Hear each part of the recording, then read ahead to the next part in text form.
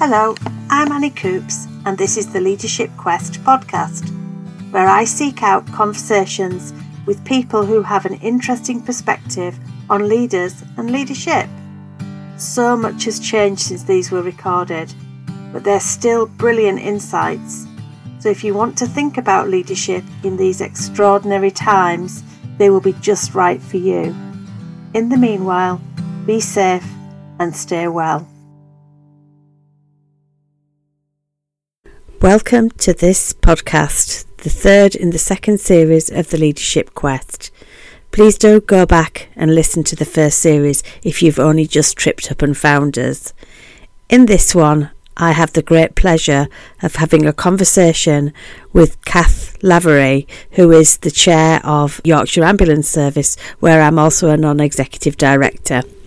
It was interesting to understand that sometimes you think that you know someone, but having a much deeper conversations leads to great insights. Kath has so much experience, and the thing that struck with me is her transition from politics to NHS leadership. Listen and enjoy. There is much wisdom here. Good morning, Kath. Good morning, Anne. We're sat here in the Yorkshire Ambulance Service Trust headquarters today in Wakefield, and it's a pleasure to be with you in your little office here. My little office with no windows. Absolutely. We're both very familiar with this office, aren't we? We are indeed, yes. For our listeners, I know you quite well, I think, by now, but could you tell us a little bit about yourself? Well, I am Kath Lavery, and one of my roles is Chairman of Yorkshire Ambulance, and obviously Anne, who's doing this, is a non-exec here, so yes, we do know each other well. I've got a bit of an odd background, I suppose. I'm a farm labourer's daughter from the depths of rural Holderness. So I was born out in one of the villages near Withensea. My dad was a gamekeeper as well, and so I ended up going to Leeds, did a degree in information science. So I'm a scientific and technical librarian, which nobody gets, but a very isolated and rural upbringing, which made me a very unassertive and very academic youngster, I suppose. Did my degree, came out, did a bit of librarianship, ended up at Hull Guildhall as the assistant information officer to the members of the council and found politics. Mm-hmm. So nobody would have believed that. My father definitely didn't. Within a year, I was the Nalgo shop steward. Within another 5 or 6 years, I went full-time with my union, transferred to Unison. Like lots of union full-time officers, joined the Labour Party and ended up getting elected to the council which I'd left to go full-time with my union. Yeah. So I had a long political career, both as an elected councillor and indeed as a party official. So chairman of everything, party secretary, party apparatchik, parliamentary agent to Alan Johnson MP, if anybody remembers him, but I had this long career as trade union officer, elected Labour councillor, party apparatchik. How old were you when you became a full-time union member? 32. 32, became a shop steward when I was 26. Wow. And went full-time at 32. Had my first daughter at 35. Bearing in mind your description of where you were brought up, that was quite quick then, to be that at 26. I think what people didn't realise, and I don't know if I realised it myself until I look back, is I was born into one of the most hierarchical communities in rural England. The people in the big house, who my mother hated, but who my father somewhat revered. He was their gamekeeper. Yeah. And so I was brought up in a place where money mattered. Yeah. And the big house mattered, and they were treated differently. Queuing in the little village shop on a Saturday and then walking straight to the front of the queue because they came from the big house and they had the big car parked house. And I think that had an influence that I didn't realise too much later on. But don't forget, I went to university in 1970, graduated in 73, so became a shop steward in 1976, 77. And there was somebody called Margaret Thatcher appeared around that time. Yeah, I remember. The country was as divided as it is now. And I think a set of values that had always been there found a home. And now go, and the person you see sat in front of you today is an absolute product of the trade union movement. Because I did all my learning as a shop steward. Assertiveness for women training, commonly known as divorce in the weekend. Because you arrived on a Friday, went home after Sunday lunch and divorced your husband. Because, I used to tutor it when I came full time, but it really did have that effect in opening women's eyes as to that. So negotiating skills, assertiveness training, all of those things, which having to stand up for something, having to believe in something and stand up for that, I learned in the trade union movement. And when I went full-time women trade union officers were still fairly thin on the ground. I was the only female shop steward on my branch committee. Wow. But they produced a different woman, and I will be always grateful to them. I had a great time in the trade union movement, and I am still very close to some of the people who I worked with there. But it was a great experience, great experience. And set me into politics, which then dominated a lot more of my life until I left. And the NHS came in. I lost a seat. I lost an election in 1998, which was devastating. And if anybody's listening who's ever lost an election, I share your pain. It is the most awful thing. And to standing in a room and watch the votes pile up against you, and you can do nothing about it, is heartbreaking. And this is Thursday and you're out of office on Sunday and there's no redundancy payment. I mean, it's just enormously emotional and difficult. But I went into the NHS at that point as as the lay member on the first PCGs, which Unison nominated me for, to be fair.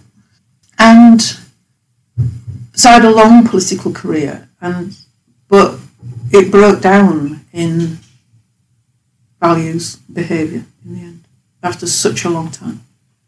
And you see it in the news right now, don't you, the attacks on women politicians. Yeah. And my own party did that to me.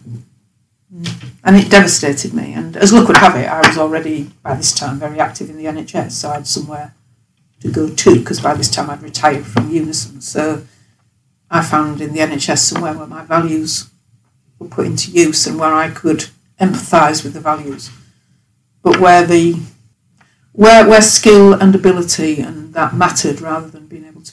That's really interesting. Obviously, the podcast is about leadership, and I'm intrigued by your journey and by some of the things that you've learned and some of the thoughts that might have given you about the meaning of leadership.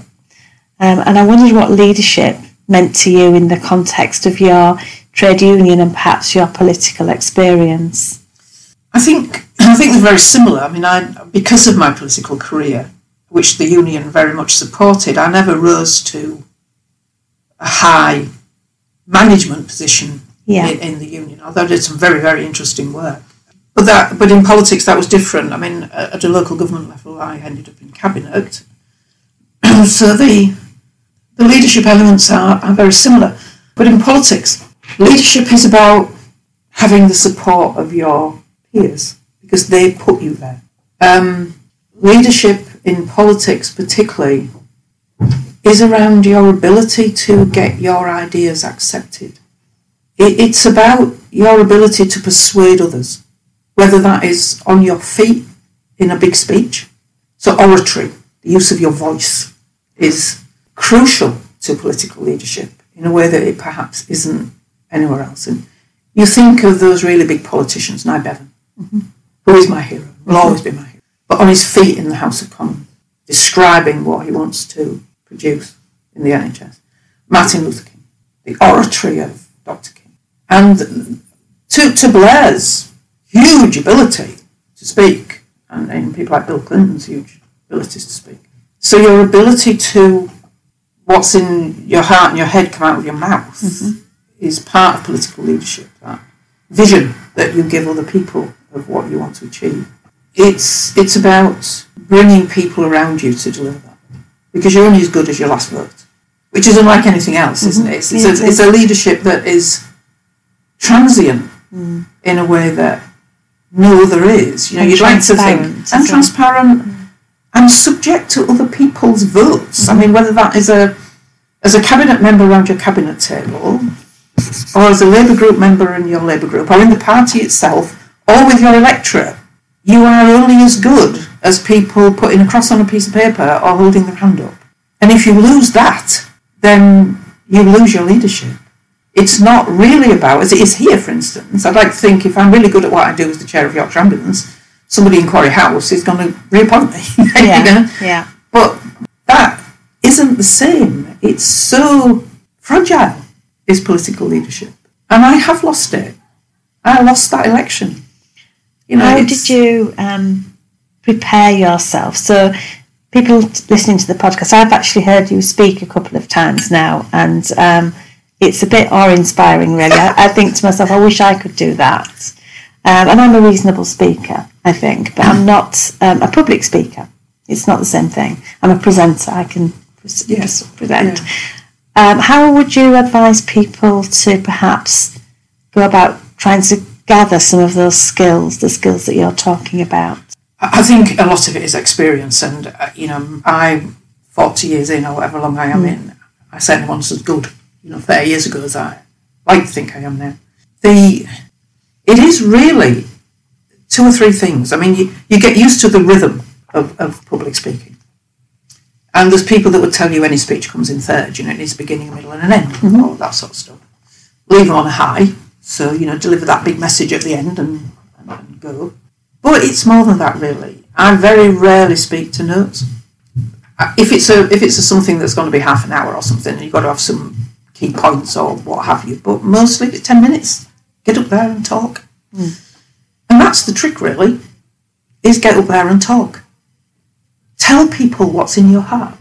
Don't worry so much about your head, because leadership in that way is about you having a set of values and beliefs and a vision that inspires other people. So if you can't let what's in your heart come out your mouth, then that's not what you're doing. You've got to come off that platform and people think, well, whatever she said, she was bloody honest. And that's really important. That was Kath. It wasn't a speech that somebody had written for her. Yes. They write me speeches here, bless them. And I must drive them mad. They give me them and I go, thank you ever so much. And then I just completely forget them.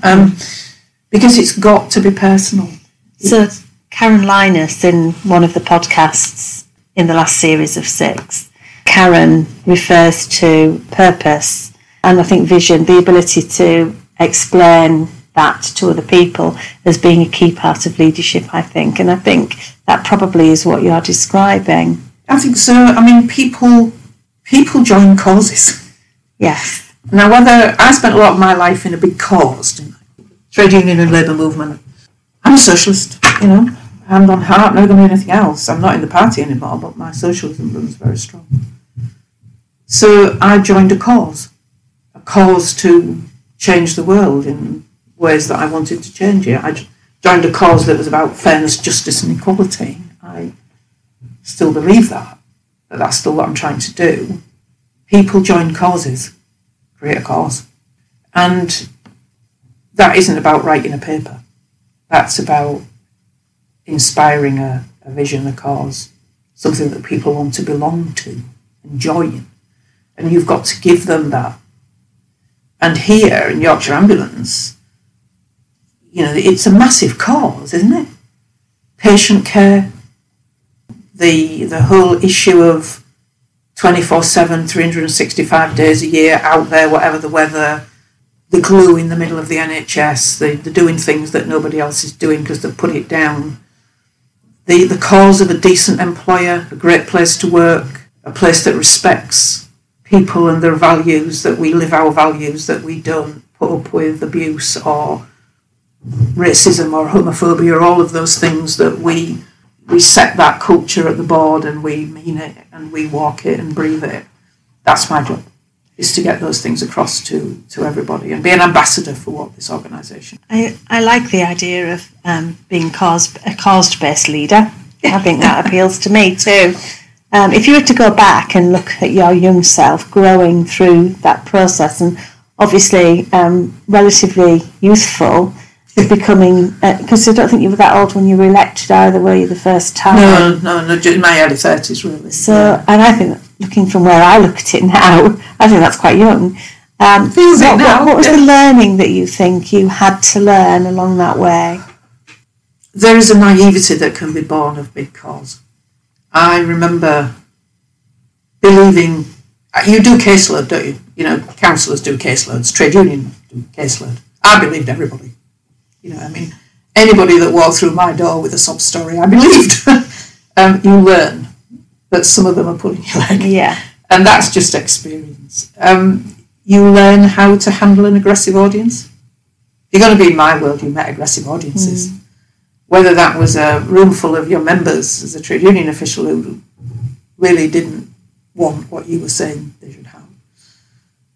Or a set of constituents who really loathed you with a vengeance for something was happening. So you learned to manage conflict. And I wasn't very good at that as a youngster. It distressed me.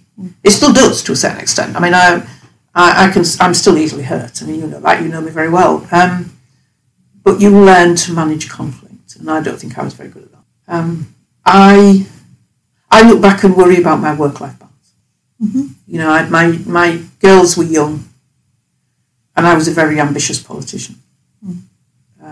Married to a journalist, and we had careers that took us both away. And you know, I look back at Rachel, who was my, I don't know, child man, and nanny is a bit of a elaborate term for Rachel, but she worked for me at home. And we were lucky enough to have her in our lives for a long time, so we have a third adult. But I do talk to my girls now, who are, 30, going up 34, and the other one's 29. Same age that you were, really. Yeah. And I say to them, did I hurt you? And they assure me that I didn't. And I remember talking to Brian about it, and he's saying, did I get that wrong? And him saying, well, at least they knew that women could do more than wash up, which was quite true. One of my daughters is very, very radical. But you looking back, I don't think I got that balance right at all. I dragged them around with me everywhere. I mean, they did more leafleting, canvassing, and sitting in the Guildhall waiting for me to come out of a meeting in the councillors' lounge watching the telly with a packet of crisps than I cared to remember. I'd like to think it didn't do them any harm. But, you know, I was that young mother. My younger daughter was born when I was councillor.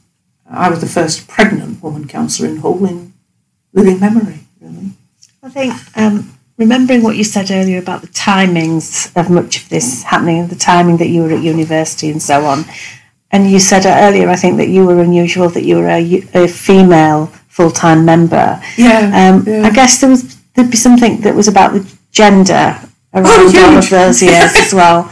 And reflecting back on your leadership journey then, what would you reflect about gender in that context? Well, I was the only woman shop steward on our branch committee. So, of course, the immediate assumption was that I took the minutes. Sorry, I'm laughing. That wasn't particularly unusual. I was a qualified information scientist in this information unit in the Guildhall. And so you could write? Yeah, male councillors used to come through the door when I was an employee and say, can you take a letter? And I used to say, well, no, I don't do shorthand. Because that's how you did it then. And they'd say, you don't? I say, no, believe it or not, one part of my degree. But I got the same problem in the trade union movement. Are you putting the kettle on, Kath? Are you taking the minutes then, Kath? Why me? So there was this massive learning around standing up for yourself. And, of course, the women's movement was just beginning, really. And I was really part of that, and some of it we got so wrong. I mean, I remember in the early days, you can't see me, people out there, but I've got really, really curly hair. And I remember cutting it really, really short. And, you know, we dressed in docks and dungarees and cropped hair and smoked roll-ups and drank pints of Guinness. And at some point, we realised that we were just trying to be pseudo-men. And that being a woman, with all the things that women like, you know, I'm a makeup junkie and all the rest of it. My wardrobes are legendary. I have been told that we live in a 4-bedroom wardrobe. Now, I love that stuff. Why shouldn't I? I am female and a leader. And it really annoys me when people say that women leaders. And I said, no, I'm a leader who was born a woman. And female, the things that women enjoy, we have every right to enjoy. I had 2 children. Although some of the worst criticisms I got about working and being elected and having young children was from older women, who told me categorically they couldn't have left theirs in the way that I left mine. But we were proud of that we were setting a new road. And we embraced that with a vengeance. So, I look to an elder daughter now who took nearly a year off on maternity leave. I had my younger daughter on the Sunday and chaired my council committee on the Thursday, because that's where our pride was, and that we housework went out the window. It was as damaging in some ways, but it was that pride in women being able to do more. Women have it all, that says, well, women can't have it all. Yes, they bloody well can, was part of who we were. But for a while, we just tried to be men. Yeah. And that, it's about having real pride in your gender and being female, but being able to do it as well. That was huge learning curve for women of my age. You've talked about how when, these are my words I think, I can't remember your exact words, but you talked about managing a caseload, and you talked about how you were almost naive and soft in terms of your approach to managing that. When did you start to realise, and how did you tackle that issue in how you dealt with things? I think you learn from the more experienced. Mm-hmm. I was a very new councillor on one of Hull's outer estates. And one of my ward colleagues was a woman called Kath, who is no longer with us, and she was a lot older than me. And her sitting me down and saying, some of them aren't being truthful. Mm. And she was, because my seat, my constituency, my ward, was actually a long way from where I lived. I used to go to Kath for tea before we had, party meetings on, and I was doing my surgery and all that sort of stuff. And she talked to me while we had tea. And I was a very radical young councillor.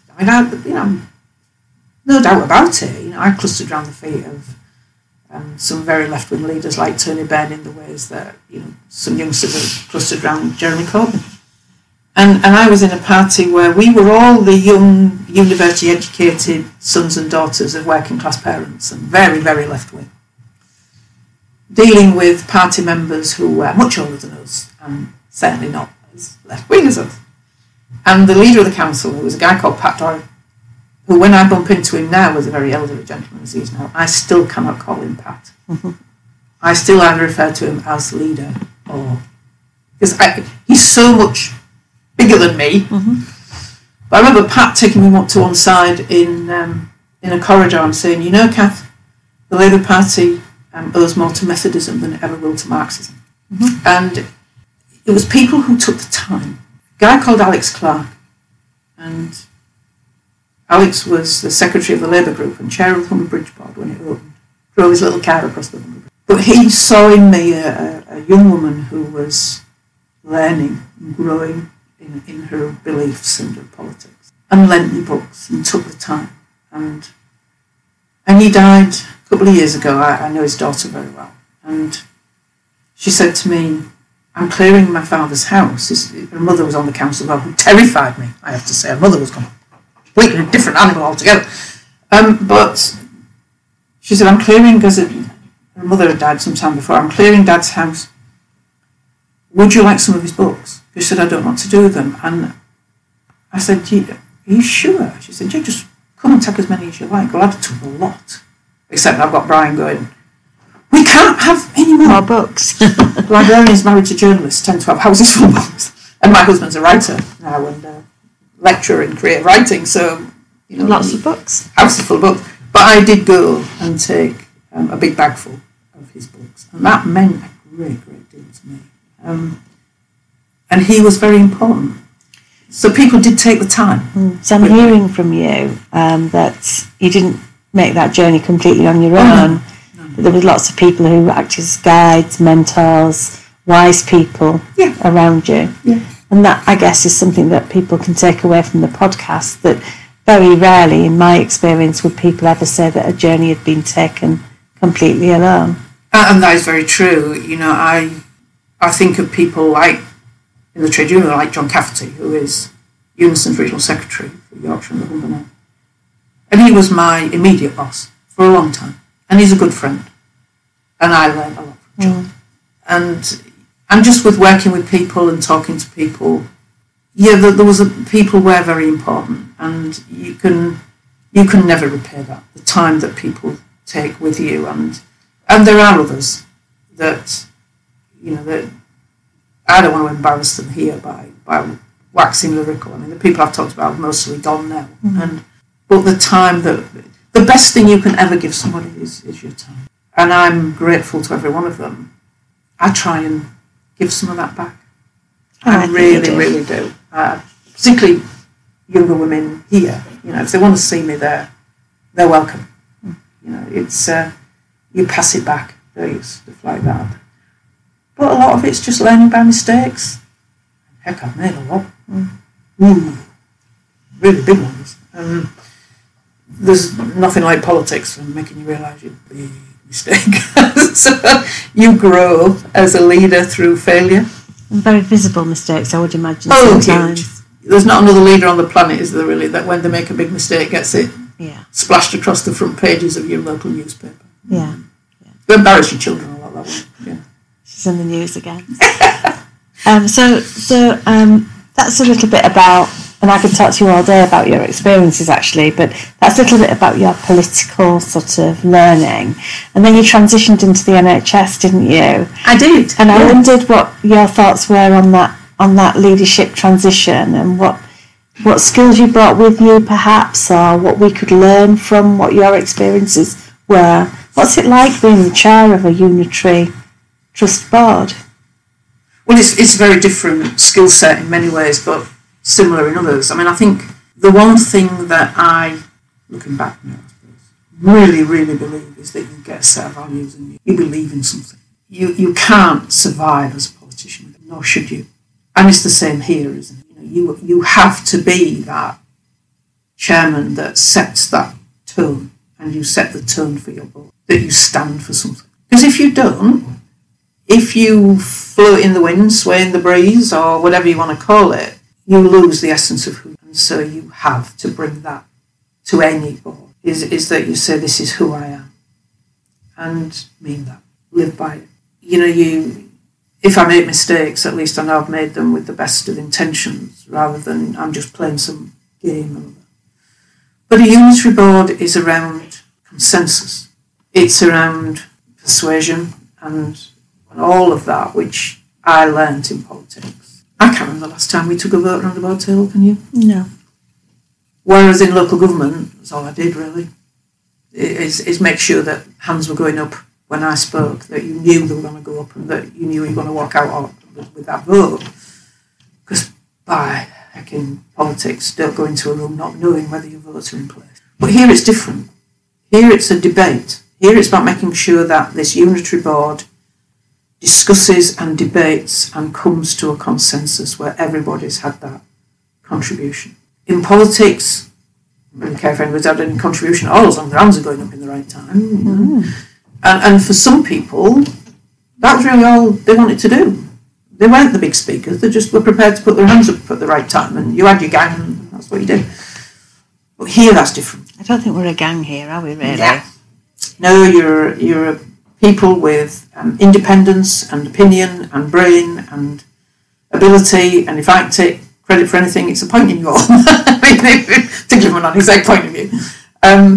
Because when I do appoint non-execs, I'm looking for that fit and that value-driven approach, and the fact that people have got the right values in place for what we want to achieve here. But your intellect and your ability to understand, and I'm talking to you very early about our board papers, the ability to absorb information and contribute and use your skills and background and to do that is hugely important. An executive team that is prepared to debate outside of their own portfolios, for instance, that you come together with that broader brush is hugely important. So I'm the orchestral conductor in the unitary board.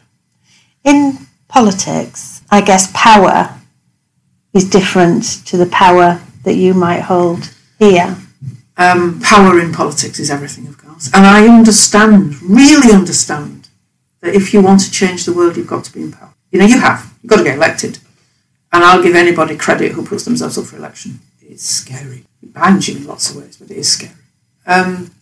But here, and power is something that people desperately want to hang on to. And I'll go back again to values. You don't do that at the expense of your values. I watched the last election with people who, quite frankly, believed in Remain, but were campaigning for Brexit because they thought it would get them elected. And it didn't. Well, if you're going to lose an election, do it with your values intact. And I look at Jess Phillips, who was open and honest and said, I know my constituents voted leave, I know you all did, disagree with you. This is why. If you don't want me as your MP, understand that, don't vote for me. And she was back. Values. Be honest. So in both environments, values are a key part of things. The power's different. Why is it different? Well, for a set-off, I can't instruct Rod to do anything. I mean, if you're a cabinet member in local government, in fact, if you're a councillor in local government, the ruling group, local government officers' job is to implement the manifesto of their ruling group. So as a cabinet member particularly, you instruct. They walk through the door and they say, what do you want me to do? They might come in with some ideas and say, do you think this is right? Does this give you what you want? And all of that. And I was very lucky with my office team. Very, very lucky. When I was in cabinet, in economy and business, my head of economy and regeneration, I'd known him a long time. He'd been a shop steward at one point in his life, so I'd worked with him. But I knew him very well. My policy advisor, was at my side. So you do work things out together. But in the end, it is, what do you want us to do, cabinet member?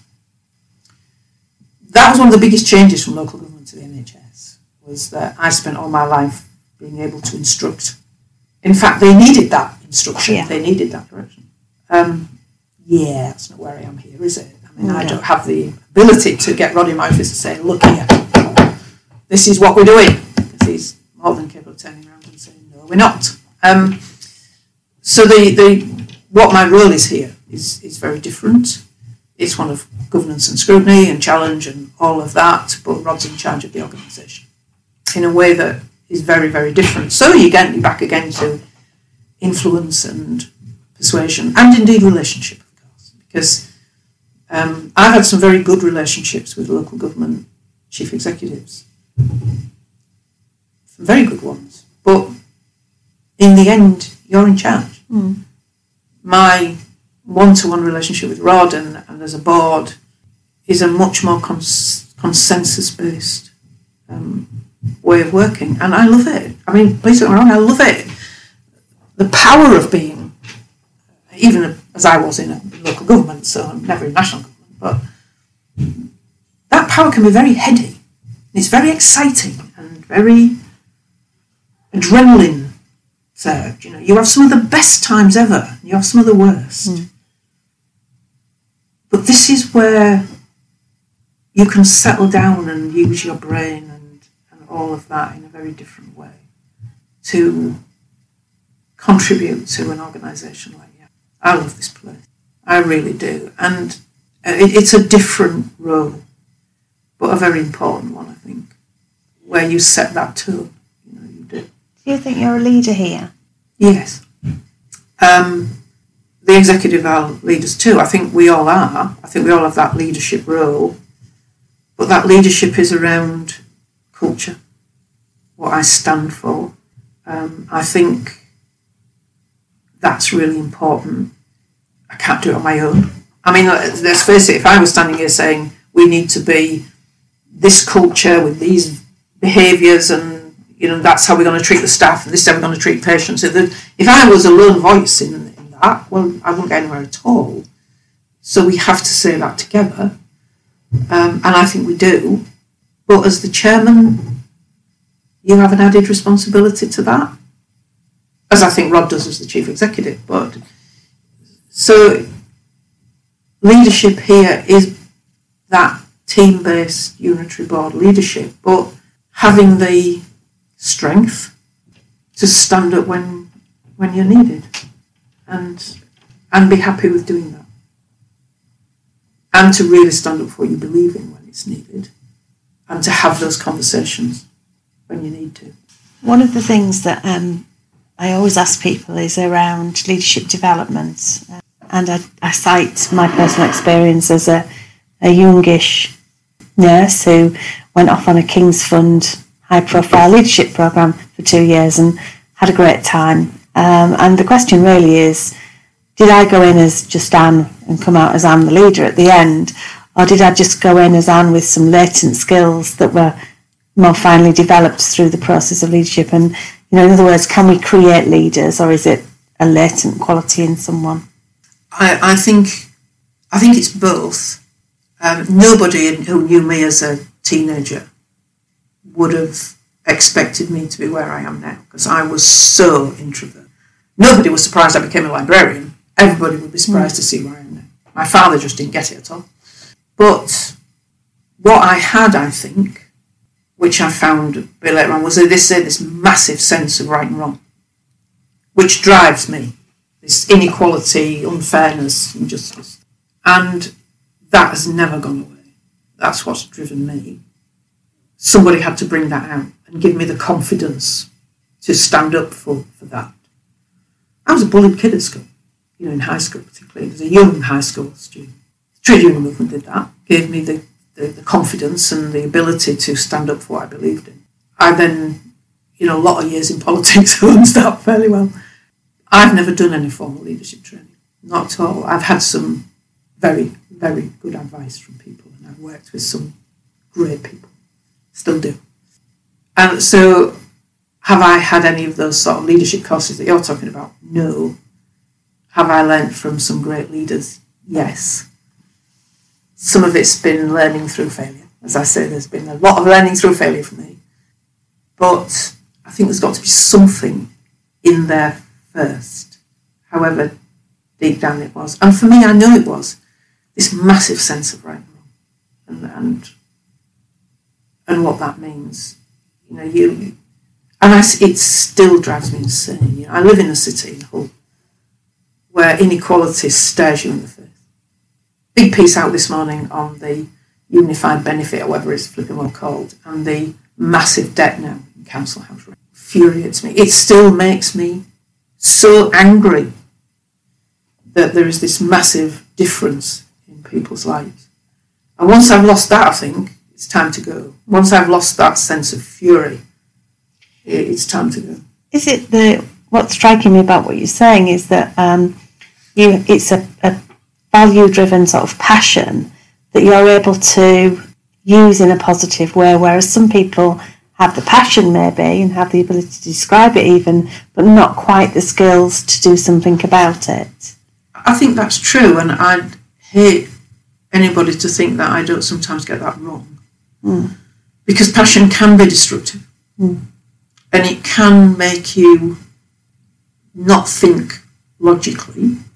I think experience and years have taught me how to channel it properly, but I don't always get it right. All I can say is that it is still passion and fury at what is wrong that drives it.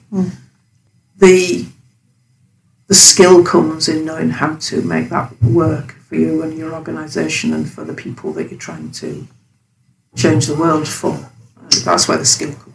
So those skills then that you've brought with you from your political world, and this question that we have about in the health service whether people in any position need to have political skills. Yes. What would you say about that? Well, I read Helen Bevan's tweet this morning and I've now lost it on my iPad. But I read it this morning and identified with a lot of it, the use of political skills, and I thought, yeah, absolutely. That, you know, what I learned is useful. I was a trade union officer for most of my working life. I care about this workforce. Now, I'm not saying other people don't, but it's been huge part of my working life, and I understand perhaps how you should treat a workforce, how I would expect a good employer to treat a workforce. I've been at the other side, and I've done all the caseload and all of those things, but I have this absolute inbuilt, becoming a shop steward at 26 years of age belief that you should treat people well, and that's how you get the best out of them. You can't become a trade union officer if you don't believe that, can you? That No. People have a right to dignity and respect at work, and that wrong things should be put right, and quickly, please. So I brought that here, and those political skills around oratory. It's important here, I know it is, sticking me on a platform. Getting me off's the problem, isn't it? You know that. I'll speak anywhere and at any time, But we like it. Yeah, getting me off a platform's the problem. I hope that's useful on occasions. But the whole skill of networks. I'm a massive networker, I have massive networks. Comes from what I learnt in politics about bringing people around you, talking to people. I'm somebody who instinctively works in a team, because you can't deliver politics in any other way, really. You can't. You've got to have that little network of people around you who you trust and who you'd die for, really. So there's all of that. But I talk to communities. Important with this job is being able to talk to lots of different types and groups of people and all of that. But I remember being interviewed for this job, and I'd been out the NHS for 3 years and really wanted to come back. And this was the job that was on the NHS website. So I thought, well, I'll have a go for that, but I'm not going to get it, because I'd been a commissioning chairman for all that time. So from 1998 to 2013, I'd been a commissioning chairman of some sort or other. So this is 2016, I want to come back, and there's a big provider on the website. I'm thinking, well, I'm not going to get that, I might have no experience, But it's a good way of getting your CV up to date and letting them know that I'm interested in new chairmanship. And was much puzzled, because unison full-time officers who become NHS chairs are pretty rare because of unison organising, but all the interview panel wanted me to talk about was my trade union career, how you consult and engage with the workforce properly. Did I have any ideas from Unison? What about talking to communities, community engagement and involvement from my time in politics? And I'm thinking, this is odd. Because I'd sort of done a lot of homework around finance and things like fleet and technical things, logistics and what have you. And was really surprised when I got it. So surprised, in fact, that Janice Scanlon, who was then heading up the appointments unit, because I went silent, did that, you are going to accept this, aren't you? And I went, oh, yes, as I went sort of silent. But when I got here, understood why the questions had been what they had and what my skill set was right for this job. Yeah. Because this job was about culture. Yeah. It was about leading a culture change of an organisation, and we're still in that culture change. We're still on that journey, aren't we? But that's where my skill set came in.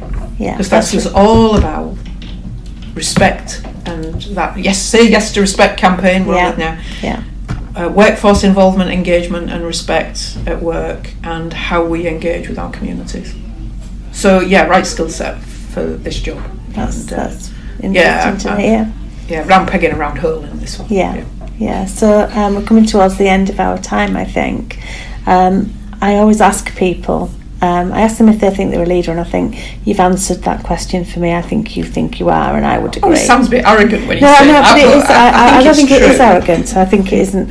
I think I'd be disappointed as a chair of a trust if I asked you that question and you said no, if I'm quite honest. Yeah, absolutely. So I think that's important. But then I also ask people, if I was to interview somebody else about this same area of talking, really, who would I talk to? Who would you recommend that I talk to, and why? One of the chairs I admire the most, and I've known her a long time, is Linda Pollard at Leeds Teaching. She's very different. to me, very different background. We met a long time ago, and she's been a real friend all the way through my time in the NHS. Yeah. What I'd like to think I have that she has is bravery. She's one of the bravest chairmen I've ever met. She's a businesswoman. Yeah. So a different background. And heck, when Linda got Leeds teaching, and she was the PCT chair in Leeds, of course, and she sat in the chief exec's office because the chief exec went within, and this was the Jimmy Savile time, and the trust was hugely in deficit.